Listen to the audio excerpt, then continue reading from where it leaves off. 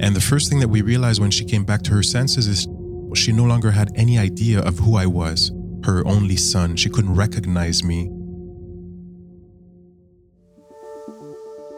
I'm Caroline Lavallée, and you're listening to The Beat, a podcast by Heart and Stroke with support from our generous donors. Thanks for listening. Now let's get into the episode. When a parent has a stroke, heart attack, or cardiac event, the emotional and physical impacts hit the whole family. It can be even more devastating for children, especially young ones. They may not fully understand what's happened or know how to cope with a blizzard of feelings. And in some cases, they have to grow up fast, helping to care for their parent. We're going to hear a first-hand account of what it's like to be the child of a parent who had a life-changing health crisis. And we'll get eye-opening advice from a social worker who supports children through such challenging times. Stephan Maighan was leading the life of an average 7-year-old, growing up in Montreal with his single mother. Then tragedy struck. While they were sitting in a car together, his 28-year-old mom had a stroke, and their lives were suddenly changed forever. She spent an entire year in hospital recovering. When she returned home, Stephan wasn't an average kid anymore. I became the man of the house, if you will, when I was 7 years old. Because she didn't have a boyfriend or husband. I didn't have brothers or sisters. So the cooking, I started learning quite young. A few times per week, we'd have caregivers that would come at home and help with her bath and sometimes with the bathroom. But I was the main caregiver when I was at home. Children like Stephan can be hit by emotions, from fear to anger and more. And sometimes, those feelings can come out in challenging behavior. With all of this happening at a very young age was very, very sad. It was very difficult, and I had to try to learn to process it, but I wasn't equipped. I didn't have the tools. I wasn't necessarily seeing like therapists or psychologists that could help me process. I wish I did, because it was extremely difficult. It was difficult for my mom as well. All in all, I got expelled from 4 different schools. I was sent to juvie detention center when I was 14 years old. Different homes, different families, different schools for years. I was a delinquent and I wasn't doing well at all. Here's Émilie Pothier-Tessier, a social worker who works with children experiencing the serious illness or death of a parent or loved one. It happens sometimes that we are seeing a child who are acting out, but it's important to not see only the habit. I like to ask to the kids, to the children, just tell me, how can I help you? And sometimes we are just looking at the habits, at the action, at the acting out. And when we are talking about the needs, what is difficult for them or what changes they want to see in their lives, we are more able to help them. It is important for children to talk about what has happened to their parent. We may shy away from those conversations, hoping that what they don't know won't hurt them. But that's not the case. There are still many taboos and myths in society regarding the needs of children who lives with a parent who has a medical condition like a heart attack or stroke. We still hear a lot that children don't understand that they don't have any needs, and we focus on adults. It is important not to leave the child in the dark. We can inform about the impacts of the heart attack or stroke. We can explain the impact on their loved one and help them understand. The more we leave a child in the dark, the more we create a taboo. This taboo is harmful for the child, and it creates stress because when we don't understand, we can suppose a lot of things. Some children don't want to know everything. When a child wants to know, it's important to give him information, because when we don't know, we are supposing a lot of things. A lot of anxiety can be created by that. Like adults, it's easy for children to imagine the worst-case scenario, which will only cause more fear and anxiety. So it's important to be open and honest. But how does the child's age come into play? Depending on the age, you may need to use like a visual aid to help them understand. For example, showing a picture of the human body to explain how the heart works helps a young child's understanding. The age of the child influences the level in understanding. We must use different tools to support understanding with the youngest. For a teenager, it will be easier to understand how the body works. Self-image is very important. In some cases, we can see a sense of shame in teenagers, a sense of shame that is present in teenager with a parent who has impairments. When a parent experiences a serious medical event, a child can take on adult responsibilities that can be quite a burden. The experts call this parentification. So when the parent has impairments, parentification can happen. Parentification is when a child becomes the parent of its parent. He can then play this role to help the parent who is experiencing limitation or consequences that prevent him from functioning as before. This is not the case in all situations, but it is a possibility. When a child is parentified, it can put a lot of pressure and stress on him. So we can see behavior problem in that case. So for a child to become the primary caregiver and helping out financially and physically with someone that has gone through difficulties physically like this, like a stroke, to me is not how it should be, obviously, because it's very difficult. But personally, I did it. Very young, I had to start going around the city. I had a paper route. And so I'd get up at 4:45 and I'd go and deliver the newspapers and go and collect the money every Monday night. And so that was a bit extra income for my family because my mom could not work. Stephan's mother was diagnosed with aphasia while in the hospital, a language disorder that leaves the affected person unable to effectively communicate. Some of the exercises that she had to go through, for example, initially, we would show her cue cards with, let's say, a banana, and we'd want her to just pronounce the name banana, but she couldn't.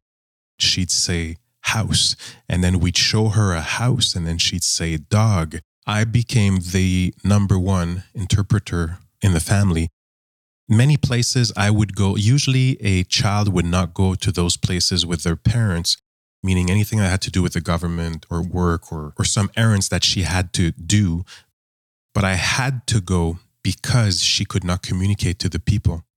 Instead of words, Stephan and his mother used body language to communicate. I became really, really good at reading body language. She couldn't say much, so she would try to say something and I'd have to guess. And she would point at things and I'd try to guess. And so later on in life, she was able to speak a little bit more, but very often we had to complete or finish her sentences. She knew what she wanted to say, but simply just would not come out necessarily. To help the communication, many tools can be used, like pictures, a sign. I see family that using a sign like, okay, I need to talk. It can be the writing too. You can write if it's possible. So the best is to explore these means and to find the means that is working for this family. There's very many ways to help the communication, but every family works differently. So it's important to go with what is the best means for them. And then there may be financial worries, something that can be stressful for both parent and child. What was difficult was the fact that financially, we no longer had an income. So we had to depend on social assistance or welfare, which was just a few $100s per month back then. Today, I would wish that either the government or folks around could gather and help out financially, because it's very difficult for a mom to do what she needs to do as a mom for her child that goes to school and so on, or bring in caregivers if she or he cannot afford it. So ideally, I would think that more help, physical help to help with the errands and in the home and cleaning and baths and so on, that would definitely help a lot, as well as having professionals on the psychological side. But financially too, it's very difficult when you want to do things and get better and you don't have access to the funds that you need in order to hire some help. I think financial problem can be something that is not impossible in this situation. So it can be a lot of stress for the parent. Sometimes we will see the child that will age very quickly in this situation because there is only one parent, so you don't have any choice. For many children in this situation, professional support is the best option. Consulting a professional when going through this type of situation can allow the child to normalize his reaction, his emotion, and leave the child a safe space to talk about his experience. So professional counseling can also help him or her find strategies to adapt new reality. Better understanding what is happening to him or her is a potential effect. Since the service offer is different depending on where you live, I suggest people to ask their family doctor or the doctor who treats the parent to get the right information on these services available in their area. But the social worker can help, psychologists, schools can help. So we can see if there's any professional at schools too. It can be a safe space for a child to go see a professional in the school directly too. So there's a lot of support available. For sure, there are waiting lists, but it's important to ask help when you think you needed it. Both Stephan and Emilie would want a child going through this situation to know that they need to take time for themselves. So if I spoke to a child who's going through this, what I went through, I'd say, buddy, hang in there. You have to take care of yourself. You have to remember that you matter. Your mom or your dad needs you, yes, but take care of numero uno, meaning you can't just always be giving care to other people. You have to care for yourself as well. And that's a trap that happens, I guess, for most people. I know it happened to me, where you put yourself last because you're always with the mindset that you need to do something. You're the only person around that can help. So you always have to put your mom first and help her out, which is fine, but you cannot forget yourself. So first, hang in there. This too shall pass. Yes, make sure you do all that you can to help your mom or your dad. They absolutely need you more than ever right now. But do not forget yourself.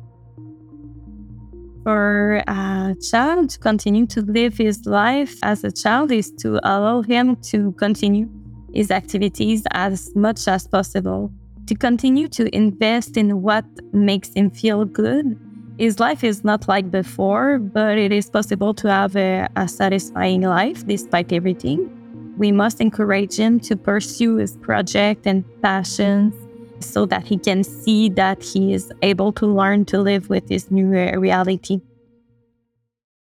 Thankfully, Stephan was able to shift his mindset about his situation and get his life back on a better track. So things started to change. I turned things around. I was older, in my early 20s, when I started reading a lot of books, anything that I could get my hands on with regards to personal development, psychology, mindset, thinking. And that's when I realized that I was not necessarily what happened to me. Because as a kid, I had developed an identity to that person who's poor, unfortunate, and so on. So I had developed a very strong belief system attached to that identity. But early 20s, I started realizing that, hey, you know what? Things happened and they're not pleasant. It's very unfortunate, but you are not necessarily what happened to you. And I started learning also and developing a new lexicon. So for example, instead of saying, well, my life is this way because my mom paralyzed, then I shifted my mindset to, despite my mom paralyzing, I still managed to do this. While it was incredibly challenging to live through his mother's stroke, today Stephan sees how her courage influenced the adult he became.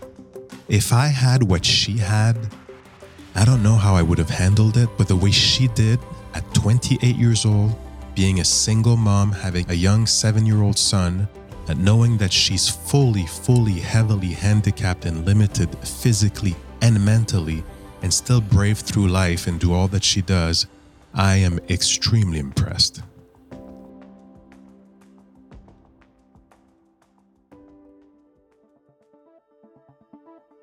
Heart disease and stroke often turn a family's world upside down. When a parent becomes ill, the effects on a child can be devastating. Providing a safe space for children to talk about their emotions and how they have been affected by the event can help prevent situations where the child experiences parentification, behavioral issues, and more. If you'd like more information on heart disease or stroke, please go to heartandstroke.ca and enter support in the search bar. Thank you, Stephan, for sharing your story, and thank you, Émilie, for offering your expertise. Thanks for listening to The Beat, and a special thanks to our donors for making this podcast possible. I hope you'll take away some valuable insights from today's episode, and maybe you'll be inspired to join a community that's determined to beat heart disease and stroke. Subscribe now to stay informed, get inspired, and rediscover hope. Don't forget to rate and review the podcast so we can reach even more listeners. Stay tuned for our next episode. Until next time, I'm Caroline Lavallée.